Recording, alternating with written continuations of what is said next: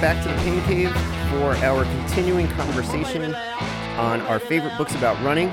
If you missed part 1, please go back and check it out. I've been talking with my good friend Joe Puleo about our favorite books on running in multiple different categories, and we're going to continue our conversation now. So let's get back into it with Joe Puleo. Okay, so I actually had that as my number 1 in the kind of autobiography or memoir category. Okay. So I'll give you the next one I had there was a book called Why We Run by Bernd Heinrich. I've heard of it, but I don't know it. So it's Bernd Heinrich was a biologist. I think it was like a comparative anatomy professor or something like that. Okay. But also was an ultramarathoner in the 70s and 80s. And this book it's part kind of musings on comparative anatomy and looking at different parts of anatomy from different animals that are adapted for their particular movements, and kind of comparing that to people and their running. So it's kind of half that, and it's half him recounting his buildup for the 50-mile national championships it was somewhere around 1980 or 82, which he wound up winning against a heavily favored Barney Klecker, and I think breaking the American record at the time.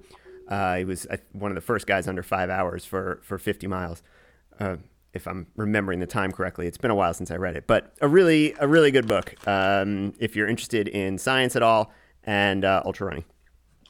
Which is, I'm not necessarily interested in ultra running, but I'm interested in science. Yeah, you might like it. Now, I always tease you about the ultra running stuff. You know that I coach people that do this, but I just look at it as it's because Jorge's gonna run Western States. He was gonna this year, and then with the postpone. So we were gearing up, and I was gearing up my ability to coach someone who could compete to be pretty high up at Western States. So we'll see how that goes. I'm gonna be calling you for more information as we get closer. Cool. So I'm going to throw you a curveball. Okay. I don't mean to disparage anyone's memoirs or anything, but my favorite in this category is actually not really a running book. It's a swimming book. Chasing Water by Anthony Irvin, who won the Olympic gold medal last Olympics in the 50, I think the fastest swimmer in the world. But he had been an incredible swimmer like 15 years before that, or at London, or won some medal, and then his life just went it tanked. Smoked a ton of weed, didn't do shit, laid around, like basically was a disaster, and then pulled his life back together. Now, I mean a disaster on the surface, because underlying all this, I think the guy has some fortitude and it's this really neat story, and he's very open about making a lot of mistakes in the way he dealt with people and where his head was, but he wrote it with a co-writer, and together they really nailed it. I thought it was compelling to me. He's also has a lot of tattoos, which is right up my alley. So I really super liked it, and I hate to include that because we're not dealing with multi-sports, but I think it's anyone who was interested in running probably can get some value out of it. Awesome. All right. I have 2 more in this category that we can touch on quickly. I think most people are probably familiar with them. One is a book called North by Scott and Jenny Jurek, which is their account of Scott's record-breaking run on the Appalachian Trail. It's well done. It's, they're fairly open about the struggles that they had and some of the highs and the lows out there. And I actually really enjoyed what Jenny, the parts of the chapters that Jenny was writing about, how difficult it was for her, long days, where she only saw Scott for a little while, and some of the struggles that she had dealing with, well-meaning people who were, out there trying to help, or either people that they knew or people that they didn't know, and how that was in many ways uplifting, but in other ways was really a drain on her, and at times a real problem. So I enjoyed that one. The other one that I wanted to touch on is Roger Bannister's autobiography, The 4-Minute Mile. Yep. Which, he's just a brilliant guy, obviously, or was, and as I was saying during when we were discussing the perfect mile, Landy was the one for whom I think the running the breaking the 4 minute barrier was kind of a life or death thing, and Bannister, I think it was just something he did. I mean, he certainly enjoyed it, and he certainly had goals and worked hard and strove, and he was doing some early interval training as well. I mean, this was obviously right around the time of Zatopek or just after, but he really was committed to the ideal of the amateur athlete and being a well-rounded, a very British ideal of being well-rounded and being well-studied and not putting too much emphasis on, athletics, which I guess was seen as somewhat frivolous in a way. And it was just interesting to hear him coming from that perspective. So I think as a medical doctor, you'll appreciate this. So he treated running under 4 minutes as an experiment. He Right. just created a hypothesis and then tested the hypothesis, went back and retested, and he just did it until he got it right. Right. I mean, it was basically, I agree with you, Landy. It was like an emotion. It was sort of it was that weird dialectic where when Landy was an emotional pursuit. Right. And for Bannister, it was a mind pursuit. Right. It was like, Very how do clinical. I use my brain to solve this problem? Right. Right. Yep, agree with you 100%. So in my categories, I have "Let Your Mind Run" by Dina Castor. Oh, nice. Yeah, so great book. So Dina was great when she was young. I think she won Foot Locker, but even before that, she was great. Right. She went to Arkansas, a lot of injuries, just didn't quite figure it out at the level she was capable of, despite running at times very well. Her career was probably less than it could have been. And then she left when she graduated. She really didn't know what she wanted to do, but she ended up contacting Coach V. Hill in Colorado, and then went out there and trained, and then the rest is history. Right. And that dovetails with another book that I have with Coach Veal. But it's a great book. A lot of talk about baking. She seemed to bake a lot. And, so after Coach Veal retired from coaching her, Terrence Mahan coached her. And Terrence and I worked together in the mid-'90s. So there's some connection there. And I, have thoughts about Terrence's coaching. And I still have actually a connection with Terrence due to some athletes that he's worked with that I work with. So it's kind of, it really, I sort of understood it. I knew all the people that were involved in the stories. And Jay, do you remember Mike McKeeman? No. So Mike worked for me at the Jenkintown Running Company. I hired Mike the summers when he was at UNC. That was before I met you. I didn't know you when you were at Jenkintown. Okay, so Mike ended up becoming Dina's training partner and paced her, I think, at London. Oh, okay. When she set the record. The American record. Right. So Mike ended up being an integral part of her story. And he's from up this way. Real nice guy. Nice. Yeah. So it was I felt like there was some connection to this story. Okay. And then the one I have not read yet, but is on my list to read, is the story "Running for My Life." One lost boy's journey from the killing fields of Sudan to the Olympic Games by Lopez Lamont. Oh, nice. So a friend of mine who ended up meeting Lopez, I think in Japan, and thought he was like the best guy ever, and was like, "You need to read this book." So I have it on my list of things to read. Okay, yeah, I haven't read it either, but a big Lopez Lamont fan. That's a great story. So plus he's ridiculously good. I mean, to be able to close in 54 seconds, 55 seconds, and hit 10,000 off of. Not that 29 minutes is fast for them, but to be able to close off of a 28:30 pace is ridiculous. All right, so let's move from memoir, autobiography to just biographies. I have 3 or 4 in this category that I wanted to touch on.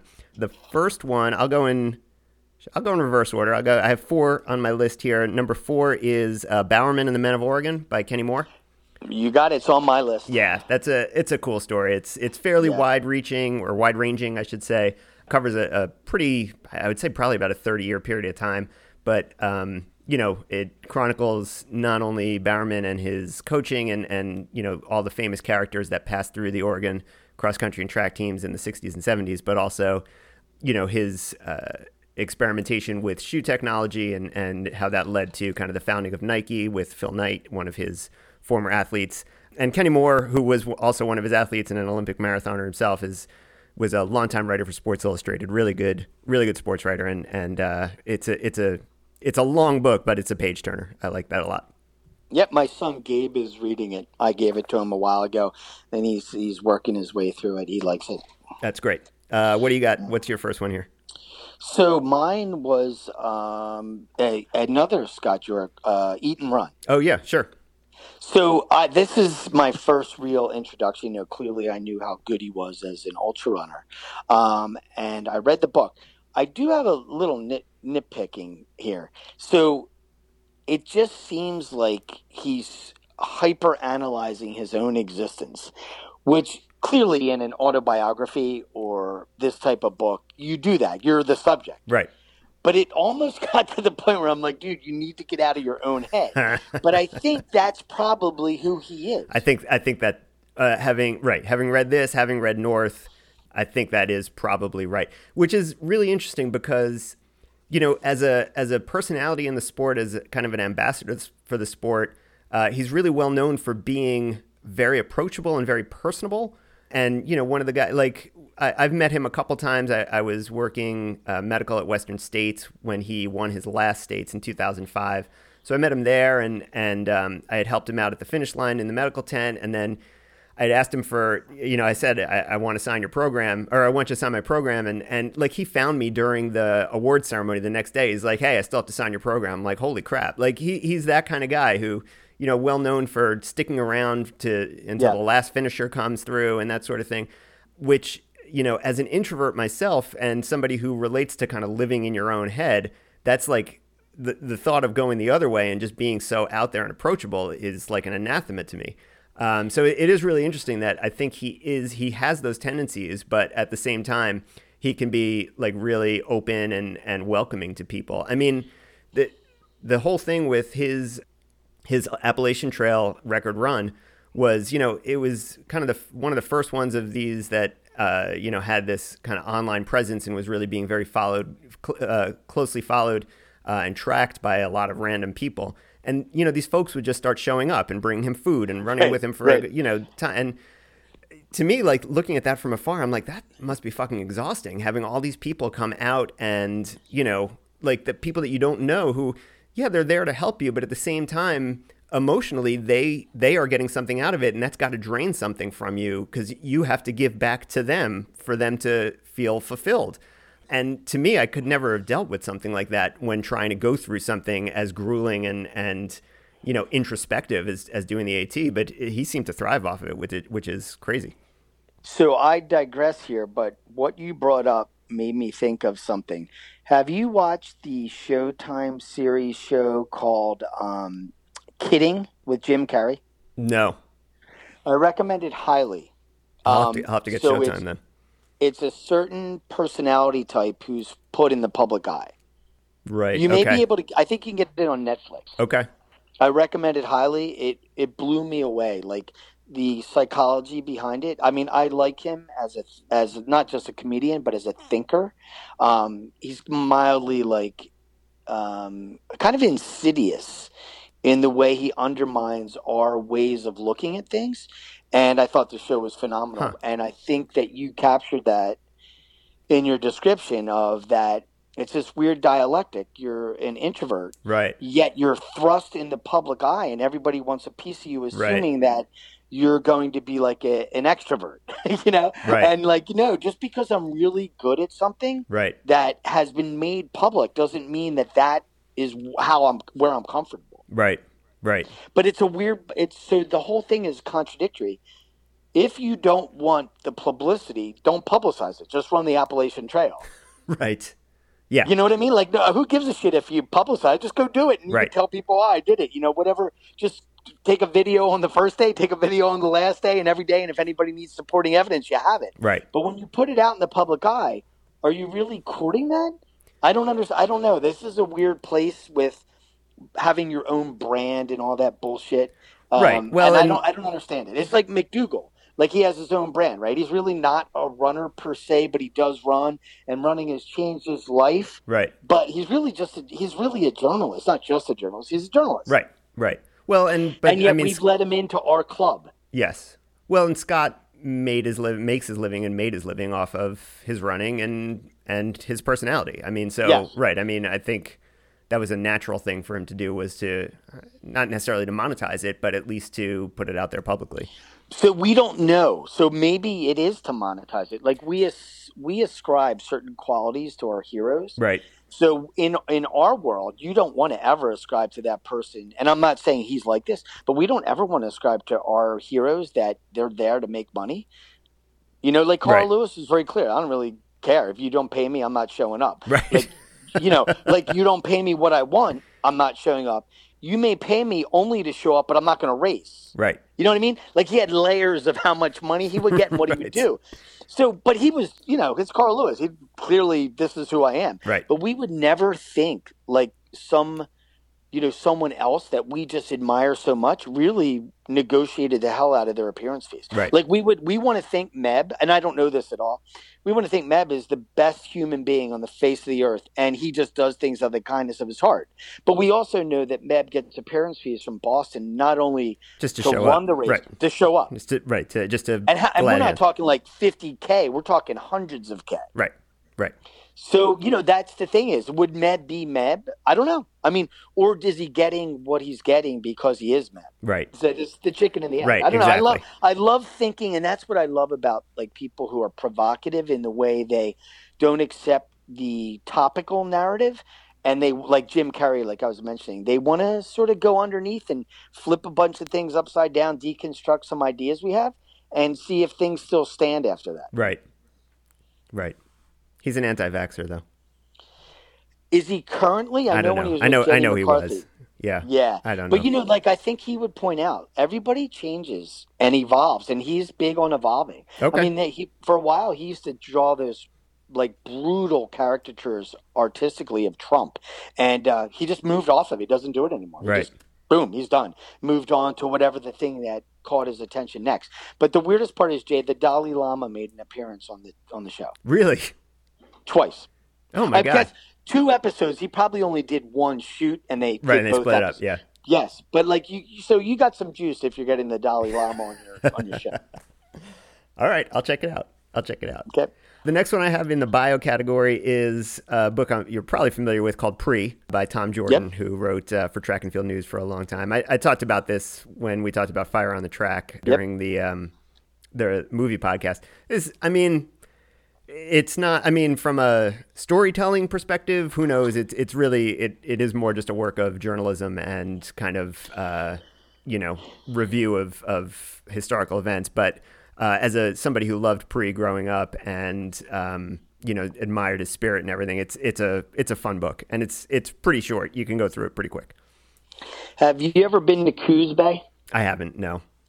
Dude, it is the weirdest energy I've ever experienced. So Gabe and I were at USA's in 2015, my son Gabe. Yeah. And there's one day, I guess Tim had an off day or whatever it was. We drove from Hayward Field to Coos Bay.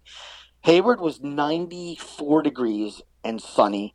We get to Coos Bay, it's like 52 degrees, cloudy, Overcast, yeah. windy, and miserable. And we drove into town, and Gabe and I looked at each other and we're like, yo, this is a really weird place. Oh, yeah. Yeah. It was a weird place. It's like a depressed old fishing town.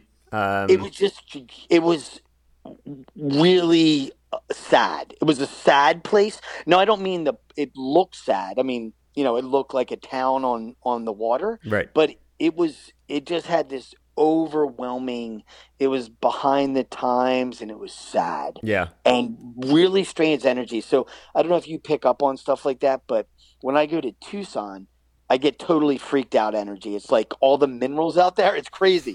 Like Tucson is the weirdest place in the world for me because there's all these strange currents. But like Coos Bay was uniformly sad. Huh. Okay. I can see it based on descriptions I've read for sure. Okay. Yeah. Yeah. So they got it right. Which is also one of my favorite books ever written. Was Ken Kesey's Sometimes a Great Notion. That's a great Sometimes book. a Great Notion. It's one of my favorite American novels ever written. And that's the same. That's the same area. Area and the same kind of piece, I guess. Yeah. Oh, that was a horrible book. I mean, a brutal book, It's but brutal. wonderful. It is. It's awful. It's brutal. Okay. What's next in the category for you in biography? Um, I think I exhausted mine, but I'm gonna bring over one from. So when we talked about Dina, we talked about Coach V Hill. Yeah. So Coach V Hill wrote a training book, which would be more under science, but I'm gonna pull this over. Okay. It's called Road to the Top. Yes. So most people don't even know it exists because it's never been published by a major publisher. Yeah, I've never seen it. So I've never seen it anywhere. I've just heard of it. right. So 2016, Coach VL and I were having lunch at the trials, and we were talking, and I pitched him an idea about writing a book with him and Jack Daniels, the two PhDs that are best coaches in the history of America, from a PhD background. Right. And he said, "Well, I've already written a book. All my ideas are out there." And I was like, "What book did you write?" He said, I wrote this. He wrote down his name and his email address. He said, send me an email, send me this amount of money and whatever, and I'll send you a book. So I was like, okay. So I got two books. I gave one to a friend. I bought one. And Coach V Hill like wrote me a letter. Like we corresponded via email. And Jay, it is literally like all the stuff that we think about with running, like exercise phys wise. Yeah. And altitude training, Coach Vihol wrote about this 30 years ago, and it's all still right. Wow. It's ridiculously That's amazing. good. It is ridiculously amazing. It looks dated, and the information, but what makes it, why I would put it under like this sort of autobiography, Right. it is totally Coach Vihol. Oh yeah. It's like you can feel the voice. Generous, but authoritative. This is the answer. Like there's no gray area. Like I'm not 100% sure about this.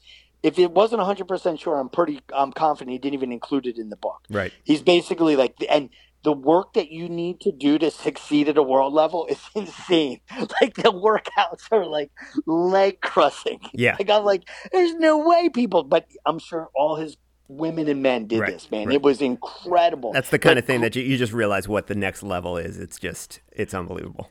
So weirdly, like when I look at it, having coached people that have won national championships, I'm like blown away that anyone can do this. Yeah. I don't like, I mean, if I want to see this done, I want to see people do these workouts. I've never seen anything. Like I've seen people do crazy stuff, but this stuff is beyond crazy. Yeah.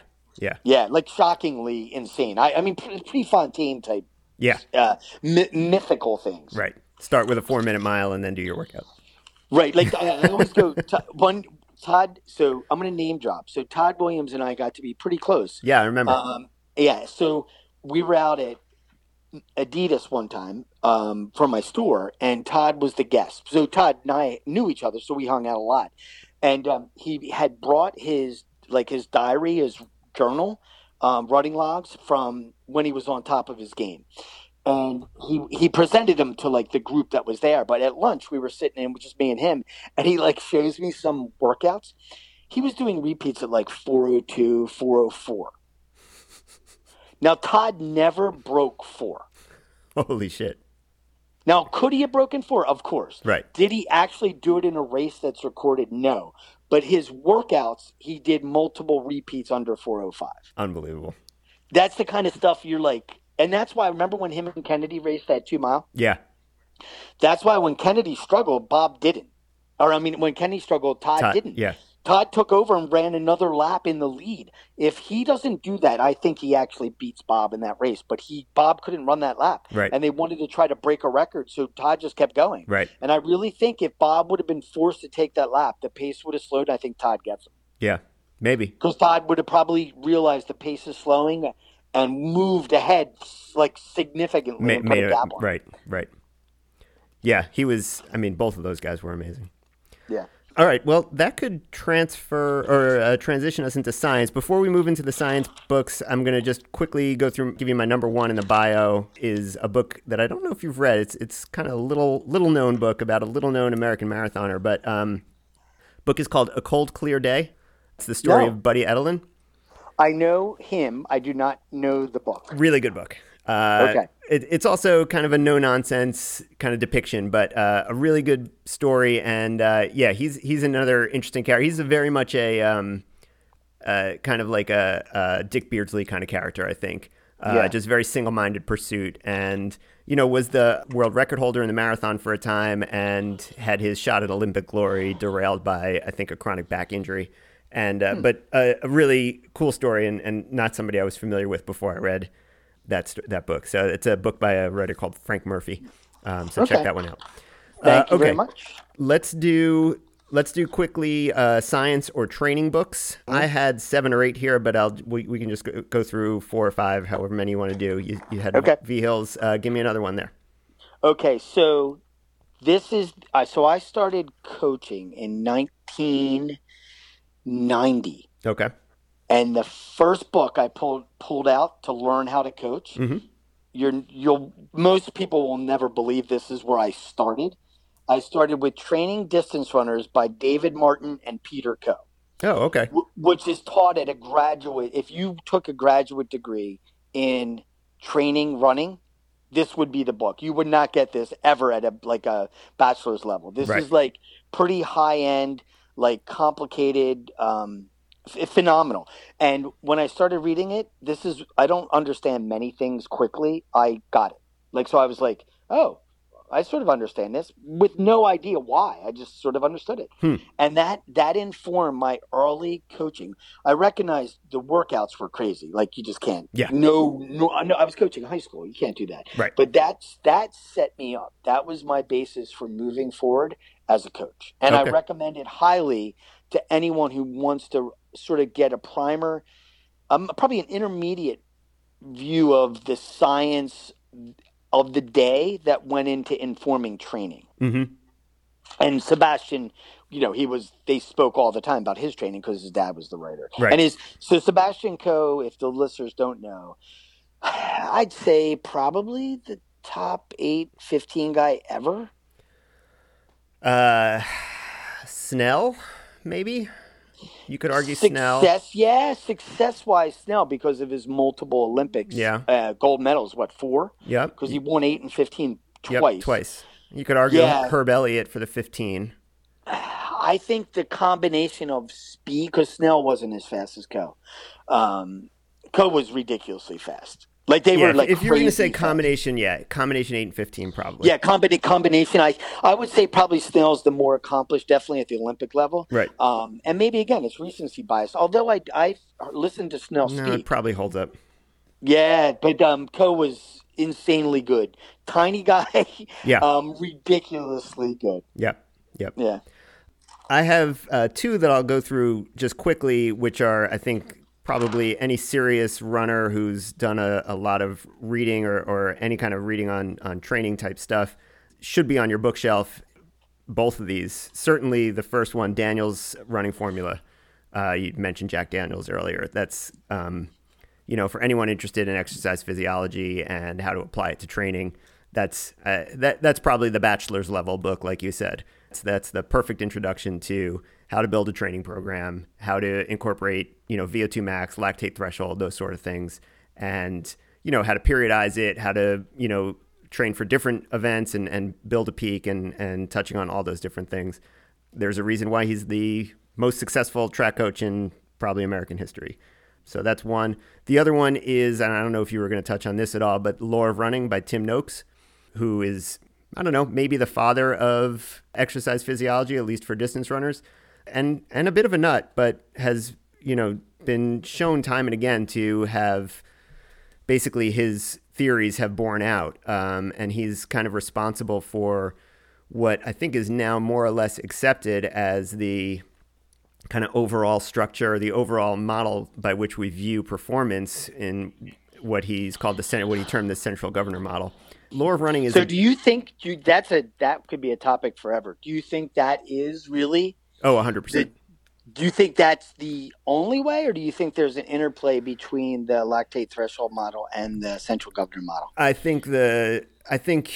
mean, and this is kind of a difficult, or it's, you can kind of talk yourself into a circle, but I think the central governor, you can make it account for basically anything. So any other, and this is what you get out of reading Noakes's book, of reading Lore of Running, is, if you can read it, which it's about 1,000 pages and very, very dense.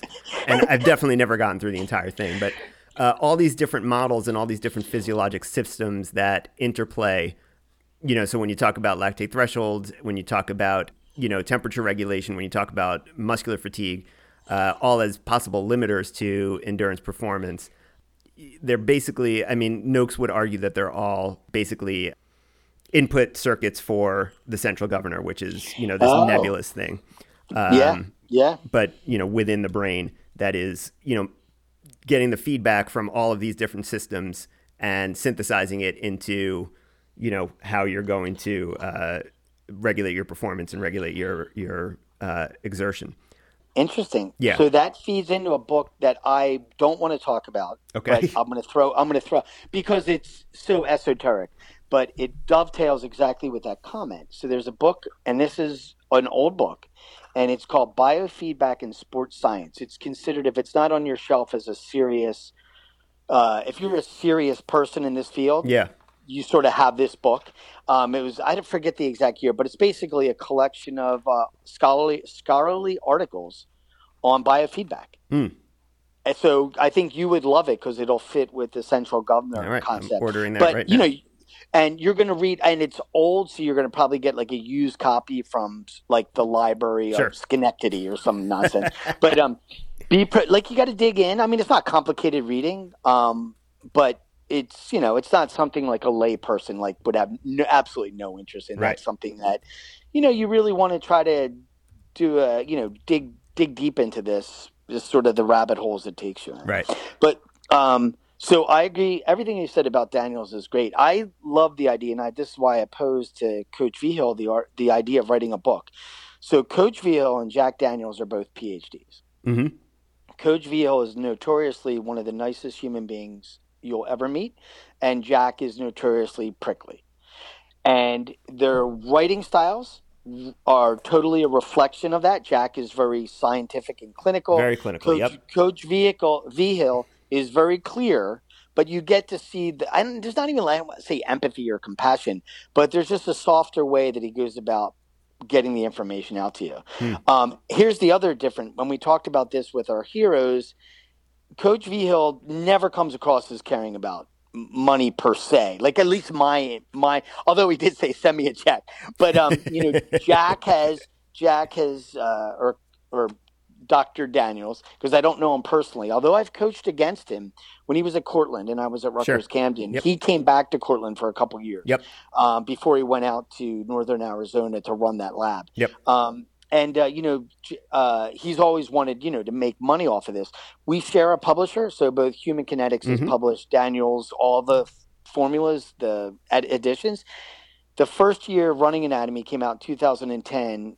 Running Anatomy was the number one selling book in the U.S. for Human Kinetics, and Running Formula 2, I think, was like number 2. And the Lure Running was number 3. Right.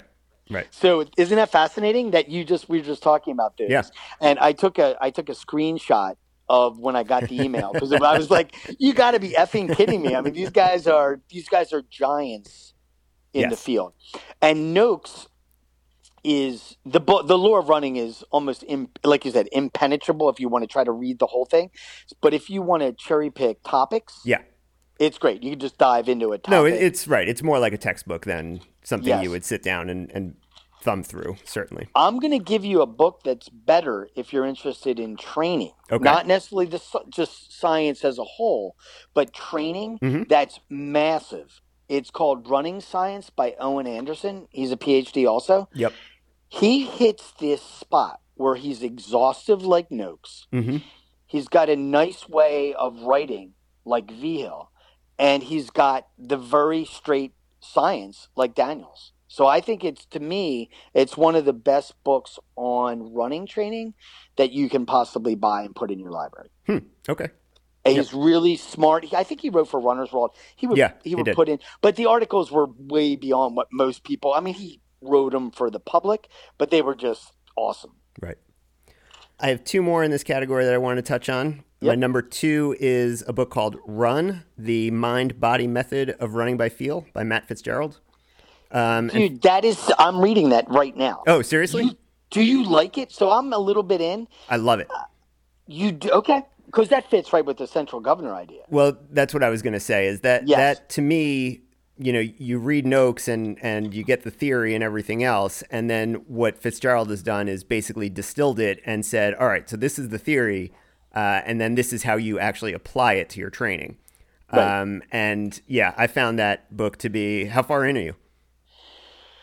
Oh, not far. I just started a few days ago, like Oh, 40 okay. Yeah, pages. no, Yeah. I think, I mean, you may disagree with some of the workouts that he proposes in there, but I Okay. found them to be, I love that book. I constantly refer back to it.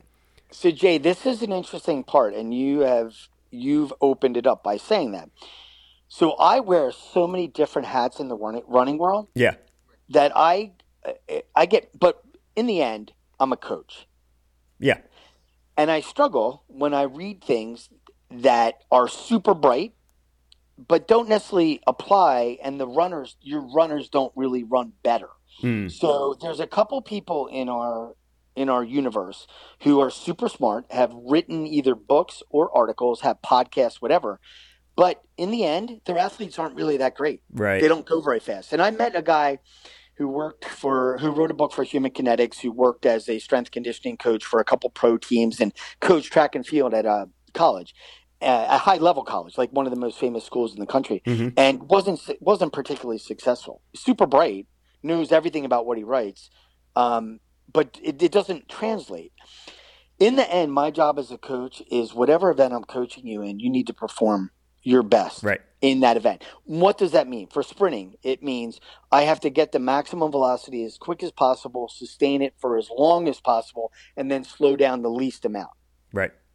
For middle distance running, you don't have to get there. You don't have to get to max velocity ever. You have to get to max velocity that you can hold for the distance of that race, Right. right? How do you do that? So these are quite like javelin. How do I translate rotational forces into driving a javelin as far as possible when I'm running straight down a runway? I turn, do my crossovers, turn around straight, plant my leg. What is the timing of opening up my shoulder, my hips, and my shoulder that's throwing the javelin? Like, there's all these factors. So we have to come up with, how do I get to the end? Right. Okay. A lot of these people who we know, and they're famous, don't ever get to the end. They got every step along the way, Right. but the end doesn't happen. So there's a guy that I know, and everyone tells me how smart this guy is. And I look at the results of his team, and I'm like, I don't know. I don't know. There's a disconnect somewhere. So maybe he doesn't have the personality. Maybe he doesn't have the ability to translate that information to them. Right. So with Fitzgerald, and I don't know if this is accurate. I don't know the man, and I don't know anybody's coached. I sort of feel the same way. Like, you're super smart. You're able to explain things. Like, I get it. This is a really good concept, but where's this? You're not getting a whole lot of juice out of these squeezings. Hmm. And Interesting. I don't know if that's accurate. I don't have any idea if that's accurate. And I don't know if he considers himself a coach with a capital C or a coach with a small c. There's a dramatic difference. With a capital C, you're adding every element that comes in it: the psychology, physiology, biomechanics. I'm not a nutrition guy, so I have to take that out for me. But some people put in nutrition. There's a lot that goes into being a big C. Right. To be a little C coach, you know a couple things about a couple things, and you can, transmit to your athletes, and you have a great time. Right. I always put myself in the big C category. I don't know what these guys may look at themselves as writers. I don't look at myself as a writer. I look at myself as a coach who's written about Right. track and field and running. Right. Yeah. So that's my little aside. yeah. That's an interesting question. Okay. I mean, yeah, he's a big. I mean, his other books he's written on nutrition as well, Yeah. which I haven't read. Yeah, no, it'd be an interesting. Has he been on your podcast? No, Are you thinking about reaching out to him? yeah, I'd I'd be like to. fascinated to listen. I'd like to. Yeah, tell me what you think when you're done with this book because I will. it was a big one for me. Absolutely. What else do you have in this category? I have one more. So we went through Daniels, we went through the Co book, we went to so I'm always gonna, I think my book is good. It's weird. I wasn't My going to sec- include it just because I didn't want to embarrass you, but right. No, my second book is really good, but the problem is that when we first came out with the illustrations that highlighted all the muscles engaged in the strength training in 2010, it was unique. right, So, the book got translated in 18 languages, sold, ludicrous amounts of running. We sold a ton. The second book, I revamped all the text chapters Mm-hmm. and are really good for a primer for someone who wants to learn a little more than just the basics. Right. The illustrations, though, are dated. They're 10 years old, and we did some new ones, but on the whole, whatever. And I tried to keep with generic strength training, nothing like I would do now, Right. because it makes it easier for people. It's harder to really get the nuances of some of the movement stuff that I do now. So that's the shortcoming in the second book. But if you put the two together, I had the text chapters back in The text 2010. chapters in the second book are fantastic. Thanks. And well, you edited a couple, right? Well, I don't know if edited is the right word, but yeah, I looked Well, at you them. reviewed them. Yeah. I think, Jay, I really think like so a lot of this stuff gets complicated, not because the material is complicated, but because the person writing it knows their stuff, but they're not a writer. Right. So then it gets complicated. You're like, well, what do they mean by that? I'm not quite sure. They don't see. So the second time I really understood, I have to be able to get this information in a way that can be used. Yeah. And so I spent all my time working on the text chapter. So I really like that. Yeah. The other book, this is a weird story, is the Running Rewired by Jay DeCherry.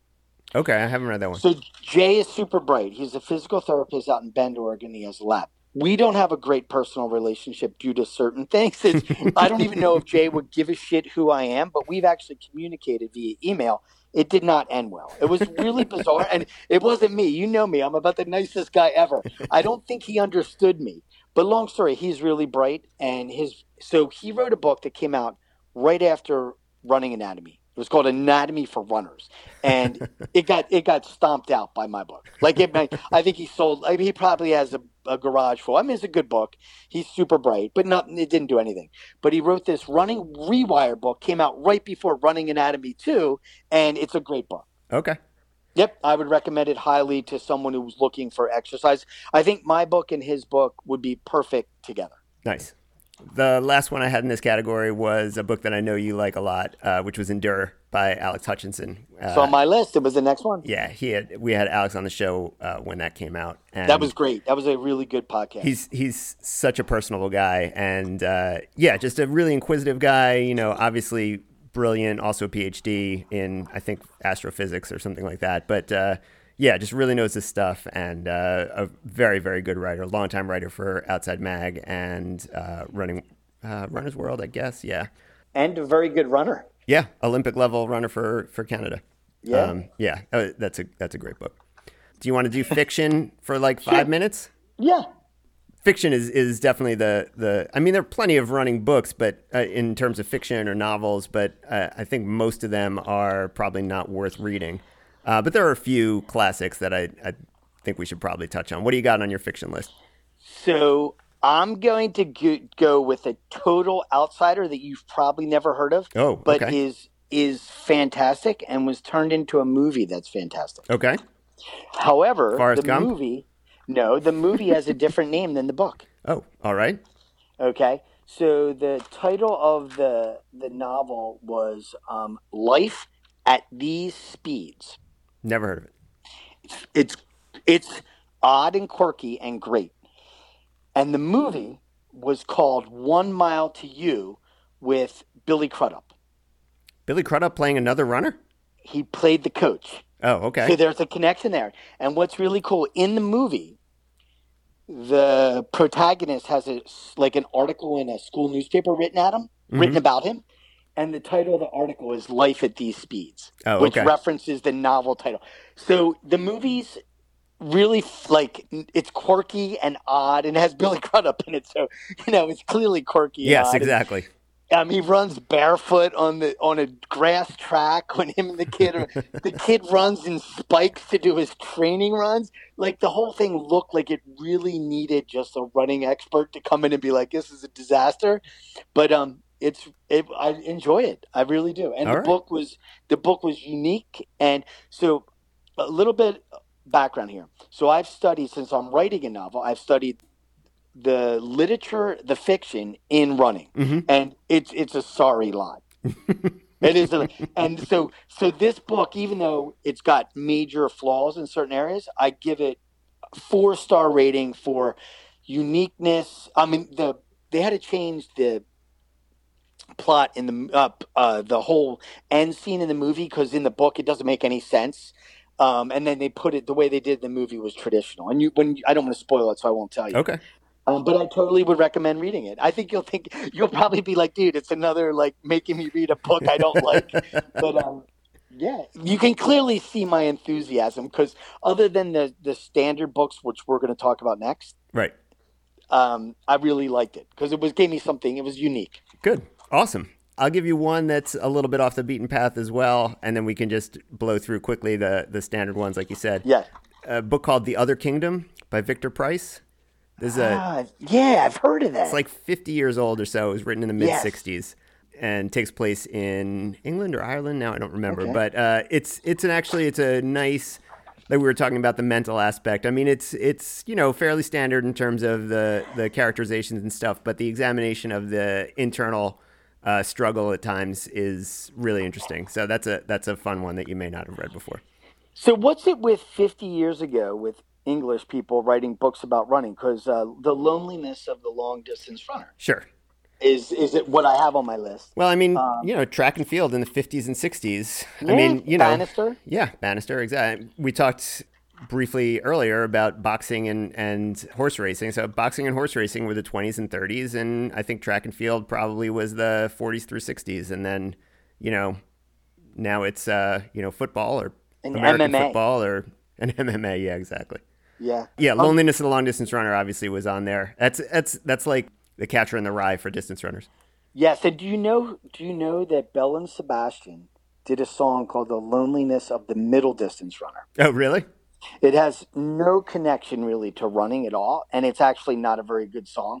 The melody's fine, the lyrics blow, like they make no sense. And I don't know, Bell and Sebastian, sort of atmospheric. It sounds like them, Yeah. but I wouldn't spend my time looking it up on YouTube. I think Iron Maiden had a song called "The Loneliness of the Long Distance Runner." They a bunch of I think Fugazi did as well. Oh, Like wow. a bunch of This made a big impact on those misguided youth of our age. Well, and right? yes, that's exactly right, and that's what the protagonist in that book for sure. Exactly. Yeah. He was what was he called? A Barstool boy? Like he was in like a juvenile reform. He was in a reform. Yeah, exactly, like a Barstool, right? a juvie hall. Yeah, exactly.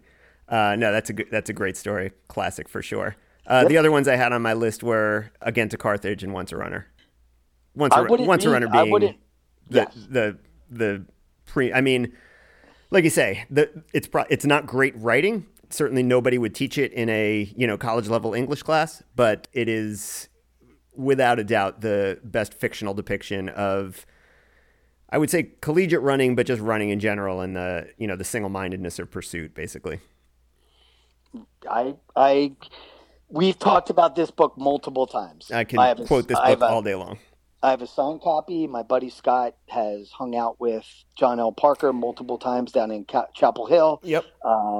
Blah blah blah. Yeah, I've worked camps with him. He's a nut.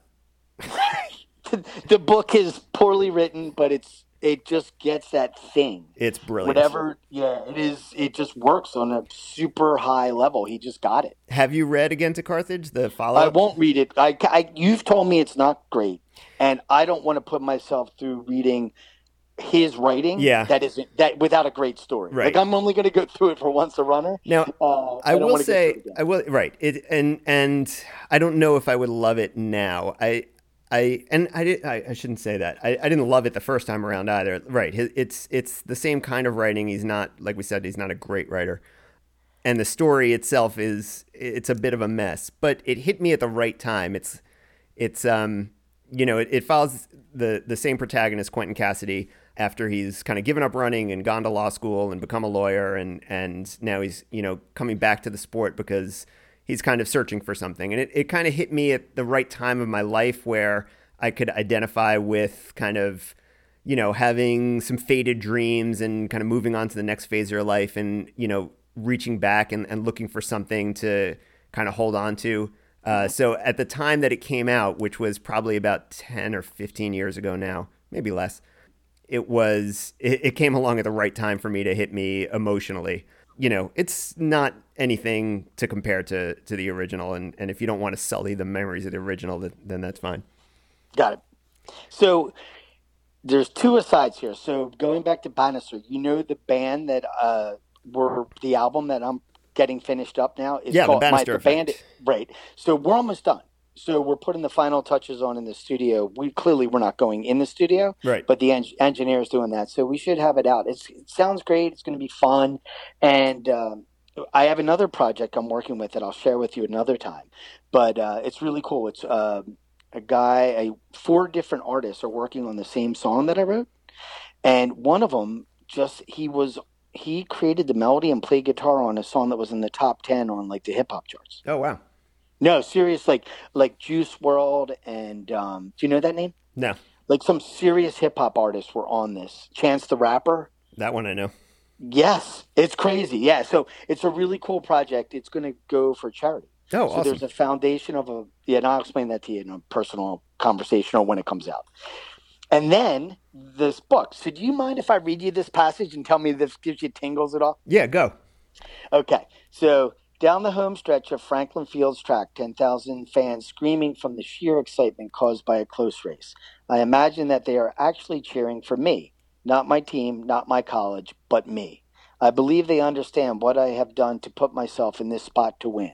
I believe that they had watched me log all those training runs in the heat and humidity of July and August, that they had been at the track to watch me complete one dizzying track workout after another, that they sympathized with me as I ate healthy food like asparagus and quinoa and ingested countless energy supplements that tasted nothing like the flavors listed on the package and had the consistency of buttermilk and or chalk. I do believe that they believe in me, my suffering, and only want me to win. This drives me to win it for them, my 10,000 new best friends. This is my dream. So I lock onto her 800-meter runner's right hand, the one with the precious cargo, the red and blue baton, the Penn Relays baton, anticipating its arrival like a high school senior awaits the arrival of his or her college letter of acceptance, so I can hurtle into the future, mine being 4 laps, the most important 4 minutes of my life, and to live my dream. Nice. Not bad, huh? No, I like it. Yeah, so that starts off one of the chapters of the book, the novel. So I sent it away I hired a freelance editor, and she sent me back half of the manuscript I sent her. And she's like, "Great, you got half of a book." And I'm like, yeah, like what? It was thoroughly intimidating and demoralizing. But I've been able to dig myself out and really start working on it again with the pandemic being locked in. So Yeah. I've spent most of my time either researching or writing That's great. That's great. and raising kids.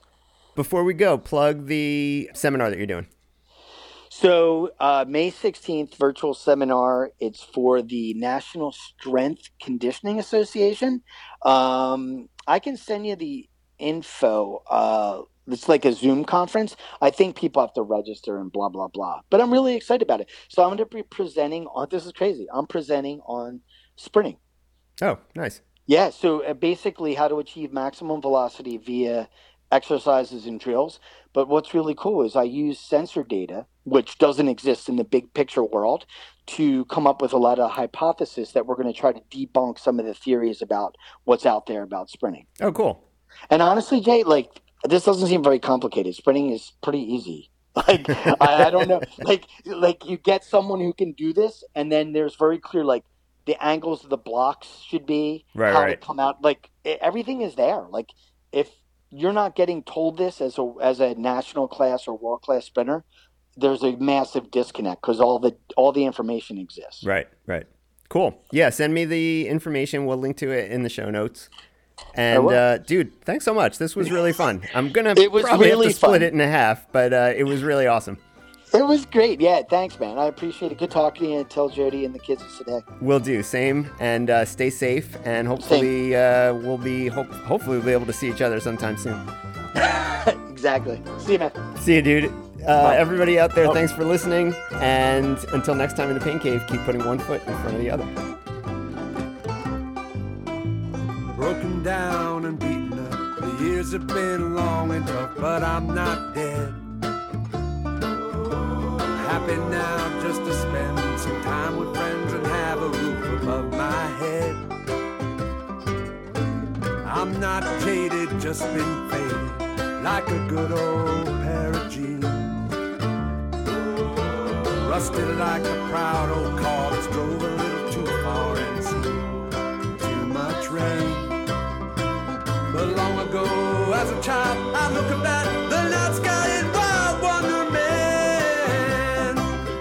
Then ride the bus and feel upset to think of all the years I'd have to go through there.